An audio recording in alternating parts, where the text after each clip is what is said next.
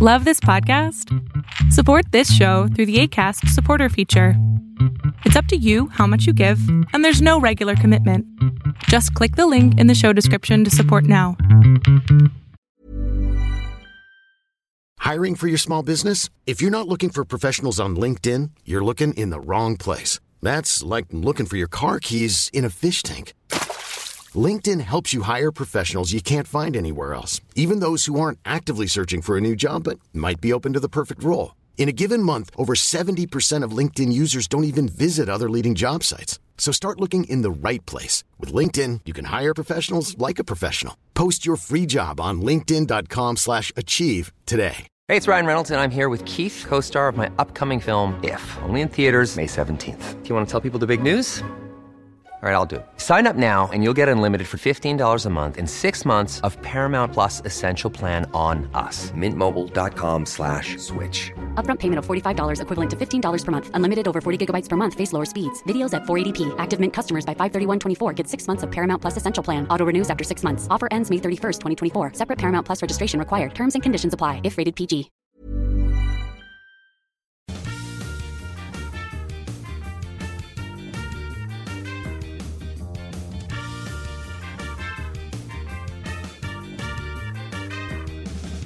Welcome back to another great episode of Tripping Up, a comedy travel podcast. I'm your host, Nina Clapperton. Here at Tripping Up, we're all about celebrating travel, even the less glamorous side. Join me every other week as I chat with a guest about their funny travel stories. Due to the pandemic, I'm recording season 1 over audio calls, which unfortunately means the sound isn't great. And on top of that, my Wi-Fi wasn't behaving, so this episode does have some glitches. Please forgive the audio quality and focus on the incredible stories of this week's guest. Jules Mountain is a maverick entrepreneur and businessman. In 2007, he was diagnosed with an aggressive cancer that could kill him without immediate treatment. He was in the process of selling his second business when he suddenly had to endure a 7-hour operation and 4 months of chemo. While he was able to sell his business, proving his mental capacity hadn't suffered, Jules needed to prove that he was still physically as capable as ever after his treatment. That's what led Jules, a bit accidentally, to the Everest Base Camp on April 25th, 2015. That was where he was when the worst earthquake in living memory struck Nepal. He survived where many didn't. Jules shares his story in his book Aftershock, which I'll tell you more about at the end of the show. Jules now advises businesses and is a motivational speaker, as well as a loving father of 2. This man has been through more in one lifetime than most will ever experience. He's still brilliant and funny even as he recounts the trauma he endured, including the one he inflicted on himself by going back to climb Everest in 2016. Somehow, we made it through the whole episode without me commenting on how apt his last name is, but I really felt like I had to include it here. I mean, you almost have to climb Everest with a last name like Mountain. Anyway, Jules is a fascinating person and a true case study in mind over matter. I think you'll really enjoy hearing his story. This is Jules Mountain on Tripping Up. Now boarding. Hi, Jules. Welcome to Tripping Up podcast. We're very excited to have you with us. Hi, Nina. Great to be here. So our listeners can get to know you a bit better. We'd love to start off with you telling us about how you travel and why you travel. I travel for 2 reasons. One for pleasure, one for business. I've traveled all over the world. The particular story that you want to tell is about my trip to Everest. I did that because I wanted to prove, after I'd been diagnosed with cancer in 2007, I wanted to prove to myself that I was still as capable after having had cancer and chemotherapy and a 7.5-hour operation. I wanted to prove to myself that I was still as capable a human being before as I was afterwards. And I don't know, with one of the interesting things, actually, when you have chemo, it affects all the extremities. So your fingers and your toes, and you get a very numb sensation. That can be, I believe that can be a long-lasting effect, because, of course, you've affected the circulation. Because one of the things with the cold, one of the critical things with the cold and frostbite is circulation and oxygenation of the bloodstream. So I wasn't quite sure how I would cope at extremes of altitude where it was freezing cold, whether I would get frostbite more quickly than somebody else. Wow. Yeah, I would never have thought about that effect, but that must have been very scary having to kind of add that to the mix of climbing Everest. That was very worrying for me, because I was thinking I'm probably not going to know until we're on the last stage. You know, at Everest, you've got base camp 1, 2, 3, 4 on the summit. I'm probably not going to know until I'm at camp 3 or 4 whether that's going to have an impact. Wow. Do you think that your chemotherapy affected any of your oxygenation with needing certain amounts of oxygen as you climbed as well? I don't know, because I tried Everest again, then I would have known the results. But I don't know that. I know that I've got an abnormally large lung capacity. Oh, okay. When I've had it tested, I had it tested after the chemo. I had quite a few problems afterwards, and it can affect your heart. They have something called flabby heart from chemotherapy as well, where it forms a sac around the heart, which can be quite detrimental. And I had some minor issues. And of course, once you've had cancer and you've had chemo for about 5 years, you're on the fast track record back into hospital for anything you get, which is actually quite.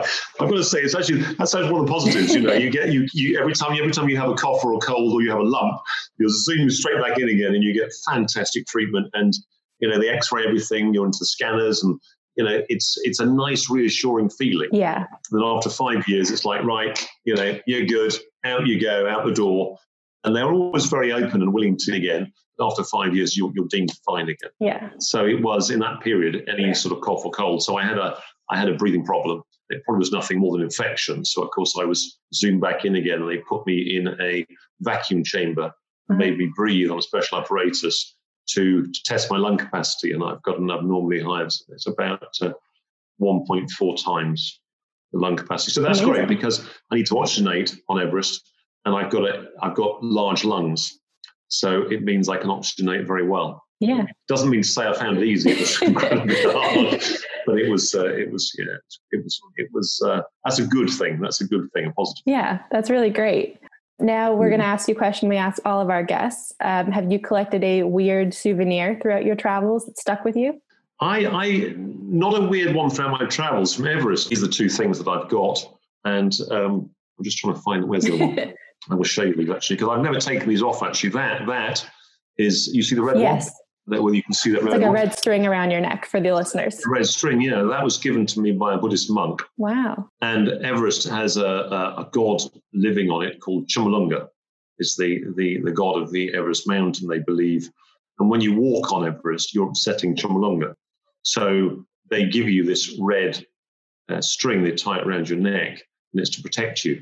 And I was told, you mustn't take this off. It must naturally break. If you take it off, it's bad luck. Okay. And I'm not a superstitious person. I don't really believe in all. I don't know whether I believe it or I don't believe it. But you go into the mountain and you think, well, it can't hurt, can it? So and I've never taken it off since. Actually, I've worn it. It won't actually come off. It won't get over my head. So I've left it on, and it will eventually break. But that's a little souvenir actually that I carried to the summit. I thought it'd be nice to have something. It's just a pendant. Doesn't mean anything big. I thought it'd be nice to have something that has been to the summit of Everest. So I carried two. I gave one to my daughter and I kept the other. No, I haven't taken that off either, actually. I just wear that. I know it's just crazy things, isn't it? But that's, I've been fine ever since. So whether the red string does any good, I don't know. But they do. They chant a lot of stuff, and then they sort of pull you towards them, and you sort of crash heads together, and they tie the string on. It's like, and that was it.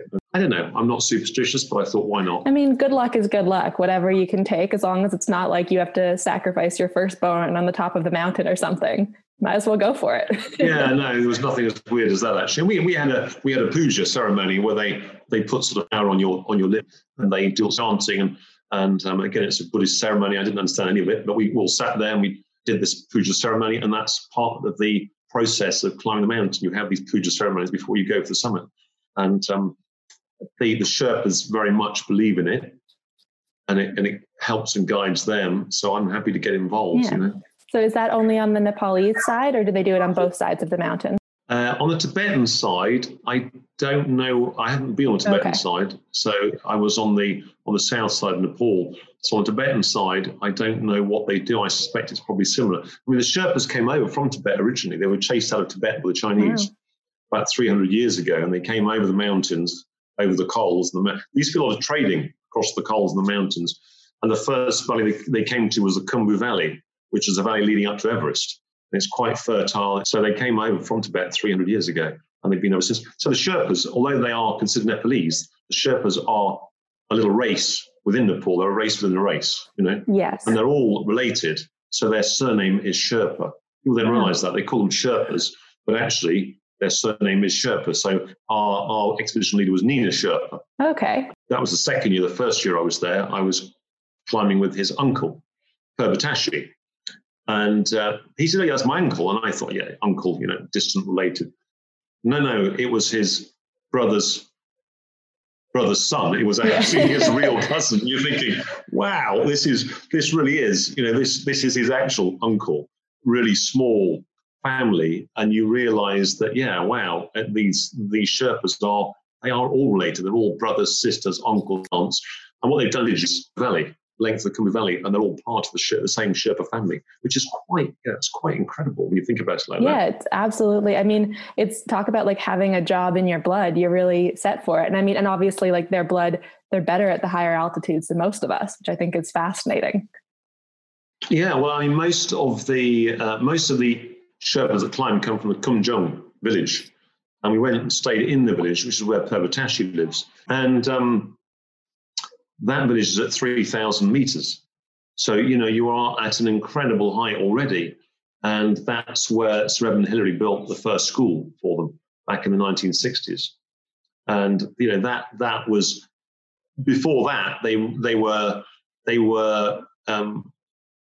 walking around in cloth sacks when there was snow on the ground. Wow. So it was incredibly difficult for them. And now they wear climbing gear because all the expeditions leave climbing gear behind. So the Sherpas wear the gear that we give them or we leave behind.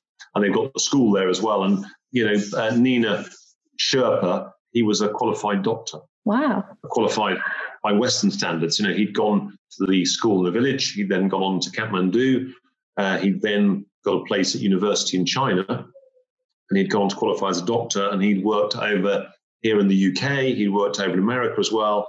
Then guess what? He'd gone back to Nepal, and he's now leading expeditions up Everest, next to his home village, and that's what he loves doing. He said, that's what I love doing. I love the expeditions and the climbing. It's in their blood. Yeah. So he's now the expedition leader and the expedition doctor at the same time. And it must be very beneficial to have a doctor kind of at hand the whole time. It was very beneficial, yeah. Amazing. Well, we've loved hearing about your story so far. Would you mind sharing your Tripping Up travel story with us, please? There's 2 very good weather stations. The team leader was permanently in contact with them about how the weather's looking, satellite images, and when we're going to get a clear weather window long enough to allow us to get from base camp up and back down again. Yeah. They had a clear weather window of 3 days.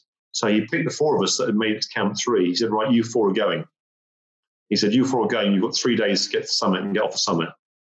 That's like, tell you, that is not long. That's not long. That's like, wow. So we're going to go from base camp to camp 2. Then we go from camp 2 to camp 3 for night, camp 3 to camp 4. Then we're going for summit. Mm-hmm. And I'm like, wow. And this is it. And I was so pleased to be in the first team, because you never know whether there'll be another clear weather window. So I didn't know whether the other 12 people in the expedition would ever get a chance to have a go at it. So I so desperately wanted to be in the first team. And I thought, gosh, how would I feel if I hadn't been picked, So I felt slightly guilty towards the other 12 people that had to wait their turn. Mm-hmm.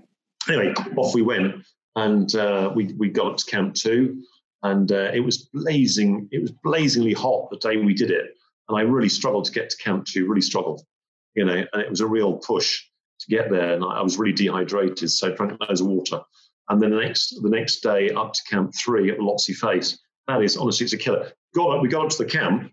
When we got to the camp, they told us that our tents were up in the high point above the other tents. So having got there, you're on your, honestly, I can't tell you, you're on your knees, you're hanging on, you're like, I made it. And they go, where's the tent? And they go, oh, it's up there. You're like, it's only another sort of, it was probably, I don't know, about another 400 meters. But 400 meters at altitude, every step is 6 breaths. And a step. And the only way I could keep going was to count the steps. Okay. So I used to do all the counting. So you'd count, you'd take a step, and I count 1, 2, 3, 4, 5, 6. Each time I breathe, then it's like, right, now step again. 1, 2, 3, 4, 5, 6. Now step again. So you're willing yourself after every 6th breath to step again. We got into the tents at camp 3, And the Sherpa said, "Oh, there's your oxygen cylinders. Plug yourselves in." And I'm thinking, we've been shown, we had like 30 minutes, they'd shown us how to use the oxygen back then at base camp. I'm thinking, I hope we get this right. So you put it on, you turn the gas on, you're like, oh, that's great, pure oxygen. Yeah, it's really like rocket fuel, it's great. So 0.5 litre a minute overnight. So we adjusted them all, got in our sleeping bags. So we're going back down to Camp 2. We're like, really? And then good food, of course. They've got a cook down there. We were cooking our own food at Camp 3. So we got our little stoves out, cooked our own, and they went back down to Camp 2. They said, yeah, we'll be up in the morning. We'll come up in the morning and we'll sort you out. Of course, morning arrives. Next day is to get to Camp 4. No Sherpas. Sherpas haven't turned up. So we're like, 8 o'clock in the morning, no Sherpas. And we're like, we tried radioing down. We couldn't get hold of anybody. So we're like, well, what do we do? Let's crack on then. Let's go for it. Wow. So we all four of us packed up, got our oxygen cylinders on, adjusted them, and off we went to Camp 4. We actually got to Camp 4 before the Sherpas called us up. We did the whole stretch from Camp 3 to Camp 4 with no Sherpas. And it was 6 breaths, 1 step, 6 breaths, 1 step. And we're all going at different speeds. So 2 of the guys went on ahead of me. You're all going at your own speed. You clipped in. So it's just pull yourself up on the rope. They're like 1, 2, 3, 4, 5, 6, then breathe. And then, on, and then step, And what I did is I counted. Lotsy Face is so long, it's so steep. I thought what I'll do is I'll do the 6 breaths, but I'll count to 100 as well. Oh, okay. So 1, 2, 3, 4, 5, 6, step. That's 1. 1, 2, 3, 4, 5, 6, step. That's 2. So every step I was counting my step. I thought if I do 100 steps, I'm going to have done a lot of the Lotsy Face by then. So I counted to 100. And I wasn't allowed to look up until I counted to 100. I looked up and I'm like, oh, God, I've gone nowhere. So like, let's count to 200 this time. So off we go again, 6 breaths a step. That's 1. 6 breaths. And I counted, and then I did 200. And then that time I had made more progress. And then the route up turned across to the left. So I was heading to the west then. You're going sort of across the mountain face. And that was better because it was just a change of angle, a change of something. Anything was good. And it wasn't so steep, so I could make more progress. Then I caught up with a few people. And then if you catch up with them, you've got to try and get past them. You're all on the rope, so you have to unclip, hold onto the rope with your hands and sort of slide past them. You're like,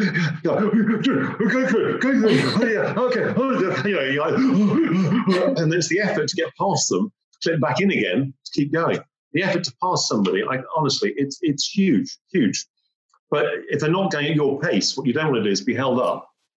If you've got, you're moving, you've got a rhythm, and it's important to keep the rhythm up. Then, of course, in passing them, I'd pass them, and I'd fall on my knees, and I'd be like, pass, and then I'd fall on my knees, and I'd pick myself up again to keep going, so I'm not holding them up. And then gradually you sort of pull away from them as you're going up a bit further. Got to Camp 4. I'm 6'3", I'm a big guy. And the other 2 guys weren't small. They got there before me. So there's 3 of us. And it's blowing, it's windy up there, it's horrible. There's 3 of us cramped in with all our equipment, these massive backpacks as well, the oxygen cylinders. And there's 3 of us in a 2-man tent. So the 3 of us are sideways on the tent, cramped into it. And one of the guys has got the stove on, and he's cooking a little bit of food on the stove. But of course, at that altitude, it takes like 2 hours to boil water. Mm-hmm. It takes forever. And anyway, the Sherpa said, "Oh, you've got to move tent." And I'm like, no, I'm good in this tent. And he said, no, you've got to move tent. And the other guy by that stage got up. So the Sherpas start setting another tent up. And then I had to put all my gear back on again to crawl, literally 10 meters to get in the other tent without getting covered in snow, and then unpack everything again, and then dig a little hole and get the cooker set up and get cooking, and then try and eat as much as But at altitude, you don't want to eat. You lose over the 8 weeks you're there, even at base camp, you will lose your appetite for food. You're really eating for the sake of eating. You don't want to eat anything. Mm-hmm. At altitude, it just happens to the body. So I'm forcing myself to eat these packets of noodles and something else, pour the boiling water. And we couldn't get the water to boil, so we poured it in as lukewarm, and that'll do. Just chuck it in and then eat the stuff. It's these packet, the silver packet things. Yeah. And then we've had some stuff. And then it was like, right, let's pack in now, have some soup, have some tea, and then let's pack in board of cooking. That took about 5 hours to do the dinner. My goodness. And then your body, of course, is consuming a vast amount of food. They say it's something like eating 24 Christmas dinners. Wow. That's what somebody's quoted to me. I don't know if that's right, but that's 24 Christmas dinners. You imagine that. I lost 2 stone. Wow. I lost 2 stone in weight. We're in contact with the team leader, Nima Sherpa, back at base camp, and he's in contact permanently with the weather stations. There's a permanent communication on the radios to say, can we go or can we not go? And we were going to go at 10 o'clock. So we're waiting for the 10 o'clock in the evening. And 10 o'clock comes. It was 8 o'clock. We're going to get 8 o'clock. Sorry, 8 o'clock. 8 o'clock comes and it goes, and it's no go at the moment. Okay, so back to sleep again. 9 o'clock comes. So I'll wake up again at 9 o'clock, set the alarm, wake up again. And the Sherpa's in the tent next to me, right next to me. So I'm shouting. I'm like, Lakpa. And he's like, yeah, George. I said, Lakpa, are we going? And the wind's howling through. You can hear the wind howling through. I'm like, are we going? I radio. So we're shouting through the tent canvas, It's like, no, we're not going. So I'm back to sleep again for another hour, wake up again. It was like some sort of Japanese torture, that sort of sleep deprivation torture, And so we're back to sleep again, and then wake up again an hour later. And are we going? No, we're not going. So I kept getting this broken hours sleep, wake up, hours sleep, wake up. And at midnight, I saw headlamp torches flickering outside the tent for it. I knew they were going for it. And I'm like, I'm shouting the Lakpa, but the other teams, they're going for it. The other teams are going for it. Haven't got there to Camp 4. Yeah. This is the moment. This is it. This is the moment. I didn't want to not go. I'm like, this is the moment. So I'm shouting to them through the tent. They're going. The other teams are going. Yes, I radio. So bear in mind, we're now already 4 hours late. Don't make the summit by 2 o'clock. You've got to turn around. It's too late in the day because the time it takes to get back down again. So if we didn't get up there by that stage, I'm thinking this is not good. We've cut the time window, the envelope to make it. So anyway, so we get the approval to go, and we are the last. We're the last one. We were going to be the first out of Camp 4. We're the last expedition, and I think there were only 2 other expeditions up there with us because 3 days is really tough to do it. So a lot of the other expeditions that were there decided it was too short a window. They weren't going to risk the expedition's people on a 3-day window. It's too tight. So they hadn't gone. So there were only us and 2 other expeditions up there. And we were the last one. We were at the back, And all I can see up ahead of me, it's all pitch black. I've got a headlamp torch on. And I'm trying to put my gear on. Hey, it's Ryan Reynolds, and I'm here with Keith, co-star of my upcoming film, If, only in theaters May 17th. Do you want to tell people the big news?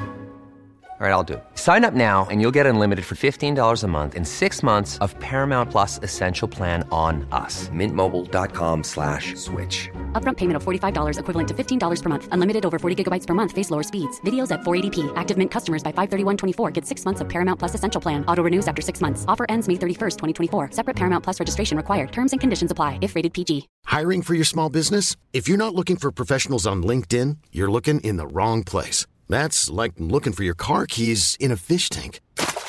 LinkedIn helps you hire professionals you can't find anywhere else, even those who aren't actively searching for a new job but might be open to the perfect role. In a given month, over 70% of LinkedIn users don't even visit other leading job sites. So start looking in the right place. With LinkedIn, you can hire professionals like a professional. Post your free job on linkedin.com/achieve today.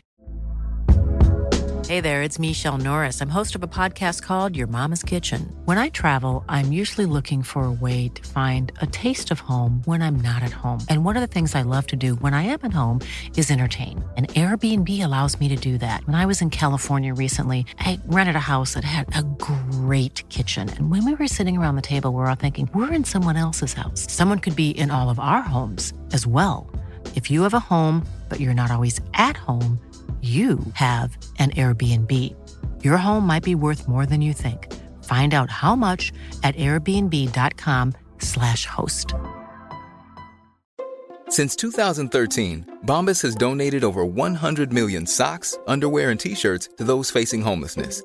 If we counted those on air, this ad would last over 1,157 days. But if we counted the time it takes to make a donation possible, it would take just a few clicks. Because every time you make a purchase, Bombas donates an item to someone who needs it.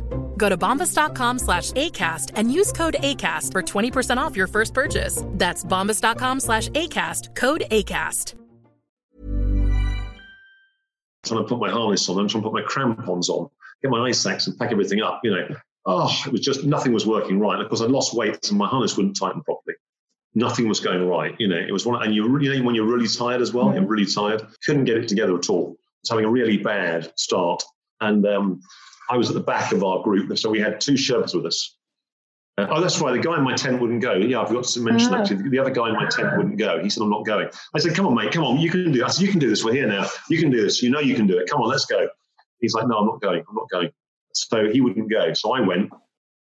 The other two guys for the tent went, and the two Sherpas. So 5 of us going for the summit. And I was behind the other two. And the Sherpas were behind me. I remember looking up, and all I could see in a pitch black, you've got the rope in front of you. You're sliding your Joomla on the rope, and you're pulling up. And all I can see is what my headlamp torch can show me in front of me. And I'm looking at the mountain, and I can flashing up above me here, somewhere up, so high up there. I'm thinking, oh my goodness me, I've got to get up there. I'm like, are you for real? And they're just flat. They're so high above me. It's like you're looking at an aeroplane sky.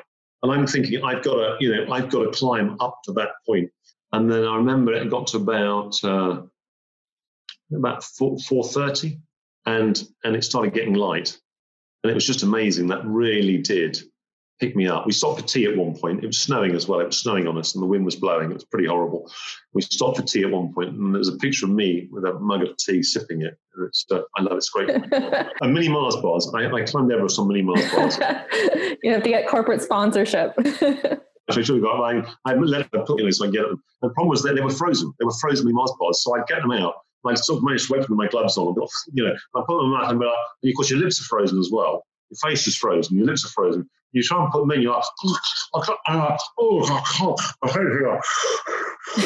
got this lump of frozen stuff in your mouth, and I'm trying to sort of soften up and chew it, and then after a while, it would start to soften. You'd be able to chew it with your oxygen mask on. And then, you sort of swallow it down. It's like, that's good. And I know within 20 minutes I'd get a sugar rush. Yeah. And that would keep me going, And I was just eating mini Mars bars all the way to the summit. And then the sun came up to see the world, And you're on top of the world. You are literally on top of the world. This beautiful, incredible sunrise in the morning. And by 6 o'clock it was light, very light. I could see everything. And so after 6 hours of climbing, I was starting to get into rhythm. Okay. And it was really hard. And then there was an amazing moment. I can't remember what time it was. But I got on top of this. We came round onto this lip. You had to climb this. There was a big piece of vertical rock. Mm-hmm. You had to climb up it. And it was, I can't tell you how hard that was. It was like, oh, jeepers. And it was only really probably 15 feet high. Mm-hmm. But you had to literally pull yourself up. So got up this rock face. And then we came round the corner over this ridge. And that was it. And I'm like, oh my word, there's the summit. The first time I'd seen the summit, there it was. I thought it was a summit, but it's the false summit. I was so happy that I thought, I'll make my daughters proud of me that I've actually managed to climb Everest. That was a thought going through my mind at the moment. Well, I didn't realize it was a false summit, and there was 2 more summits. Anyway, so then I'm then with Taha, one of the other climbers. I can't remember where Yella. Taha's from France, and Yella's from Belgium. Okay. And Taha said there's something wrong with my oxygen mask. So we were at this point, and we sort of stopped. And he said, there's something wrong with my oxygen mask. And I said, what's wrong? And he said, it's something wrong. I can't breathe properly through it. And he said, I'm going to wait. And I said, I'll wait with you. He said, no, you go on. I said, no, I can wait. He said, no, go on. I said, I don't have to go on. He said, you must go on. You must go on. So I tropped off. So the Sherpas, everyone's behind me then. And I'm the first. I'm sort of in the lead of our group, if you like. Honestly, they say summit fever. Absolute total summit fever. And, I just, nothing wild horses would have dragged me backwards at that point. So I'm tracking on, and I could see this lady climber in front of me with a Sherpa. And I thought, it's like running a marathon, really. And you mark somebody, and your objective is to keep up with them. So I just tracked them all the way up. And just every time they took a step, I'd take a step. Every time they took a step, I'd take a step. This, what I thought was a summit. And I'm like, oh, no. And I'm looking. And then when you get over this crest, you then see there's another peak over there. And you've got to go down and back up again. I'm like, oh, you can't be kidding me. So anyway, so down I go. I overtook them this point. And I went down and back up again to what I thought was the next one wasn't the summit either. Then beyond that, I could see what I thought must be the true summit. So there was another one. And it was down again and back up again. And when I got to the final one, honestly, it's the most innocuous mound of snow. Mm-hmm. It really is. It's just like a lump of snow. And there's a load of prayer flags on it. So I really did suspect that this was the summit. There were 3 guys sitting there. I'm like, is this summit? And they're like, yeah, mate, well done, you made it. I'm like, oh, thanks. So we all shook hands, we all shook hands. And one guy said something, I can't remember, he was visual about it. He was sort of like, I can't. I put it in the book. I can't remember what the phrase was now. And something like, "Yeah, it's not very spectacular summit, is it?" I'm like, "This is a summit. This is it. I made it. You know, cheapers, mate. You know, I want to be like, yeah. You know, I was so happy to be there. But it's just like a mound. It's not a spiky thing. It's like a mound. You know, it's just an innocuous mound with a load of prayer flags on it. So I sat down and I relaxed. And I thought, this is great. You know, I'm here. I thought, right, I've got to wait for my team now. So I'm sitting there for 20 minutes. I'm starting to get quite cold because I'm not moving.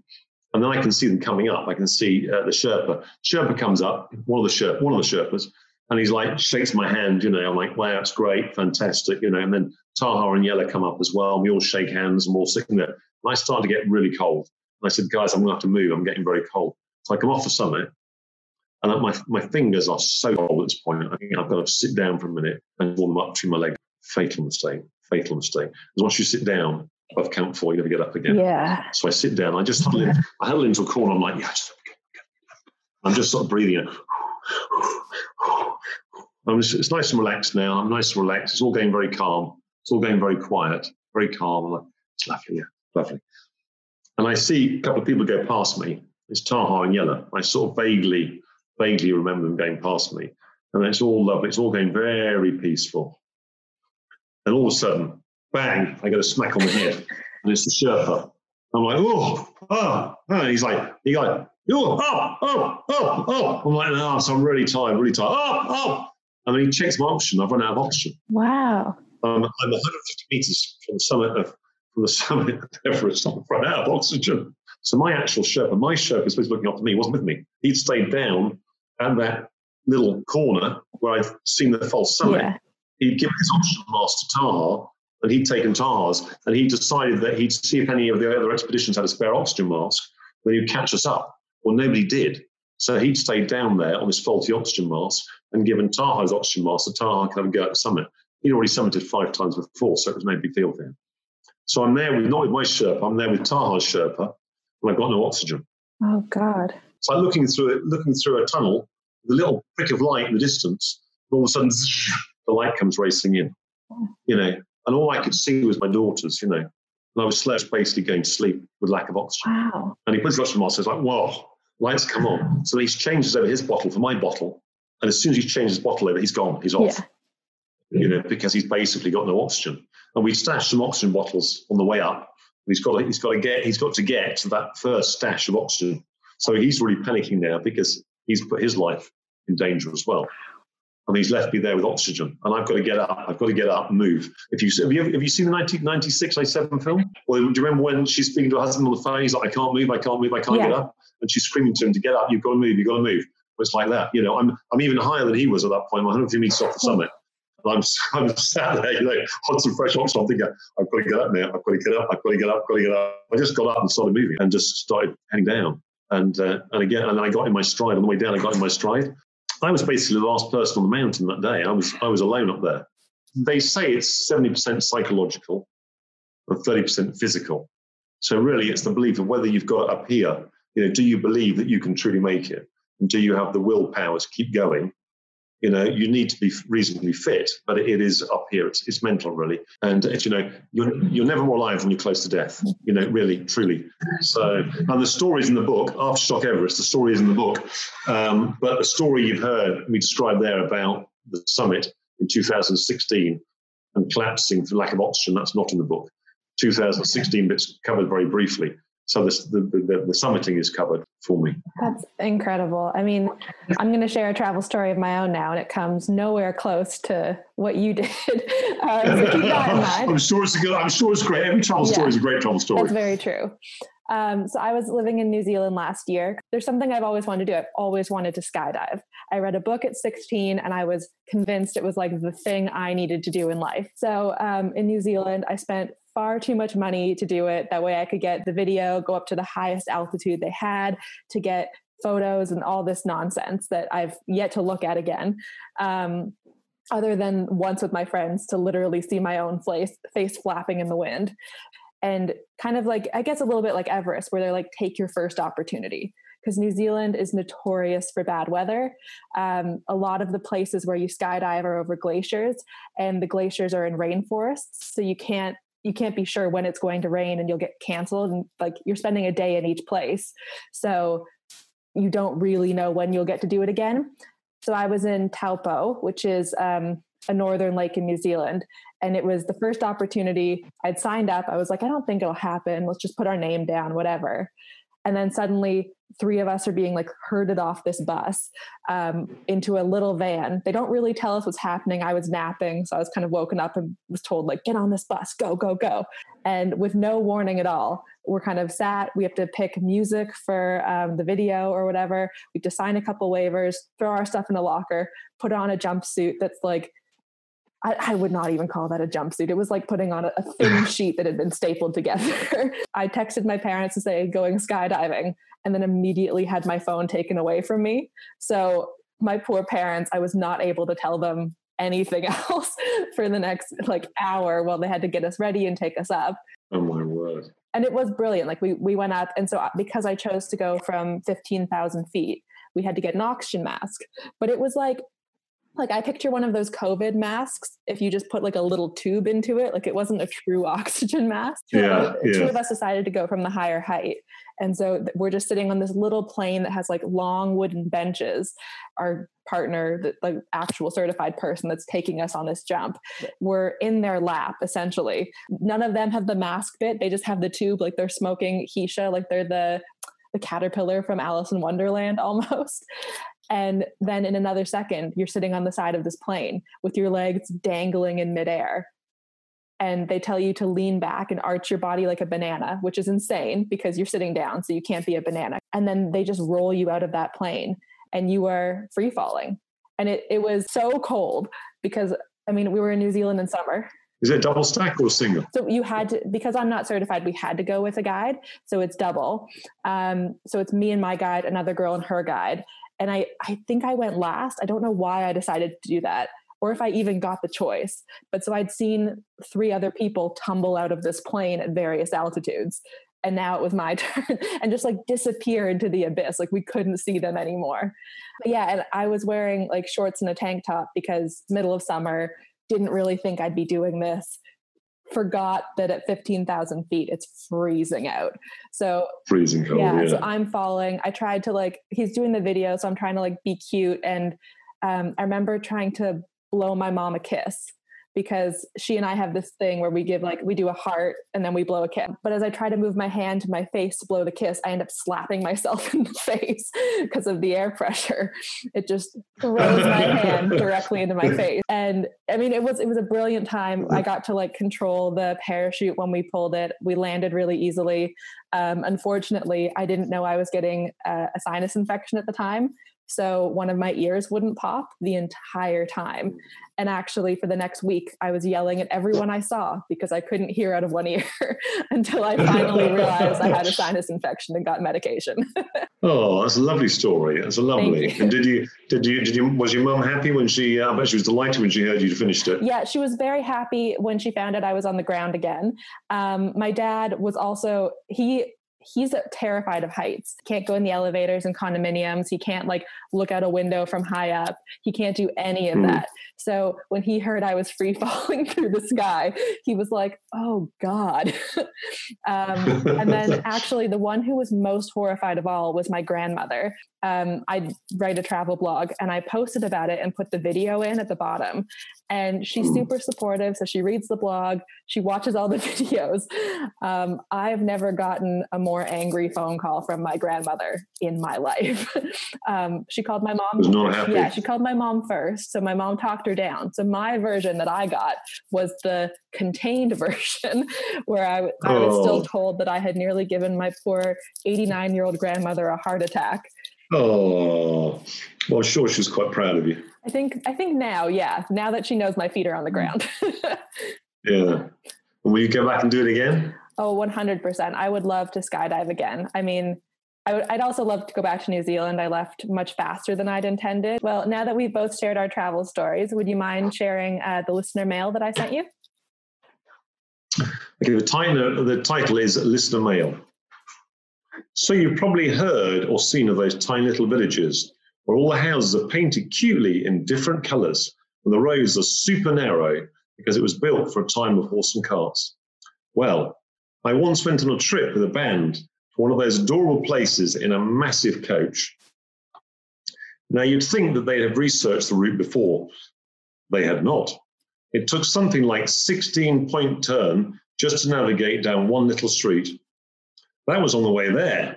The real drama with our coach versus the itty-bitty street came when we were leaving. We had packed up all our stuff. The adults had triple-checked with us that nothing had been left behind, and then we set off in the coach, winding through and narrowly missed taking out legitimate buildings when we finally let our breath out. Phew, we were out of the village. Hey, where's the flags? The colour guard had left their performance flags back at our accommodation. We collectively nearly screamed at the thought of having to wind through the village again, especially as we were now on a tighter schedule to get to the ferry.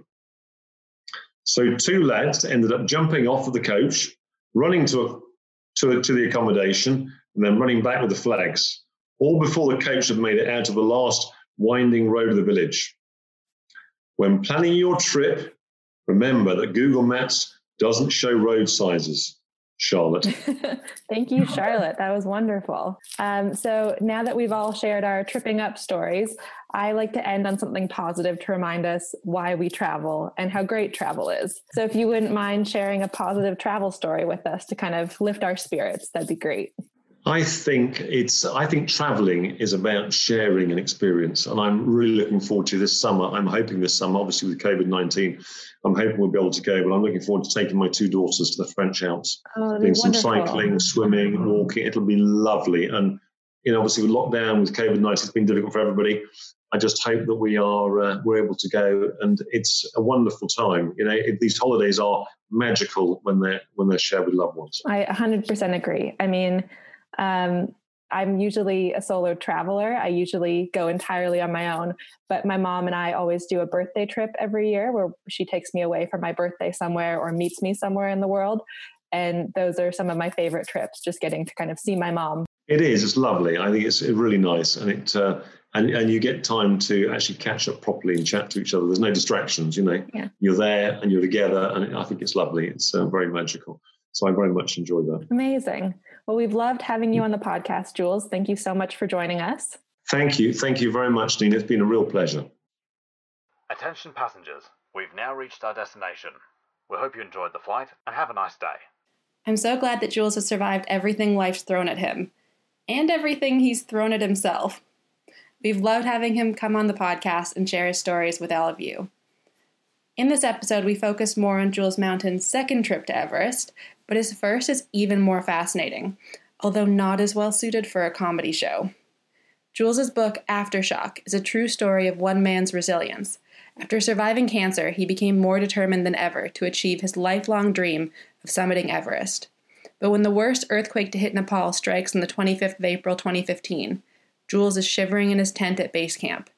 A disaster that would leave over 8,000 dead and thousands more missing and injured triggers an avalanche that buries Jules alive.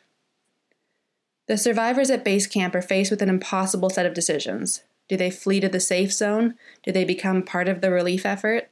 Do they finish their mission to summit Everest? At 5,600 meters above sea level, it's hard to distinguish between logic, compassion, and risk. Aftershock is a story of survival, of physical trials that most of us will never face, and internal ones that are surprisingly applicable to modern life. It's a great read for an adventurer that dreams of summiting Everest, those fascinated by the powers of nature, and anyone looking for a true human story.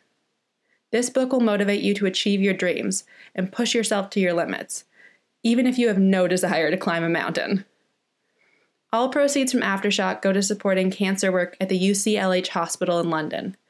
Jules actually doesn't make any profit off the book, so please purchase a copy to help support life-saving research that keeps even more fantastic people like Jules with us. It's a win-win, really. You get an awesome read, and we get another step closer to solving cancer. I'll link the book in the description. If you'd like to hear more about Jules's first and second trips to Everest, become a Tripping Up patron on Patreon. For way less than the license to climb Everest, you could subscribe for over 200 years. Yes, I checked. You'll get access to bonus episodes and be included in our monthly Patreon roundup. Join now for all the fascinating details on the Nepalese earthquake, how playing cards kept Jules sane, and his anarchist nap on his return from the summit. You'll also get bonus content about my travel story. Donations help keep the podcast running and will allow me to develop future seasons with more great guests like Jules Mountain. Thank you for joining me for another great episode of Tripping Up. Cheers!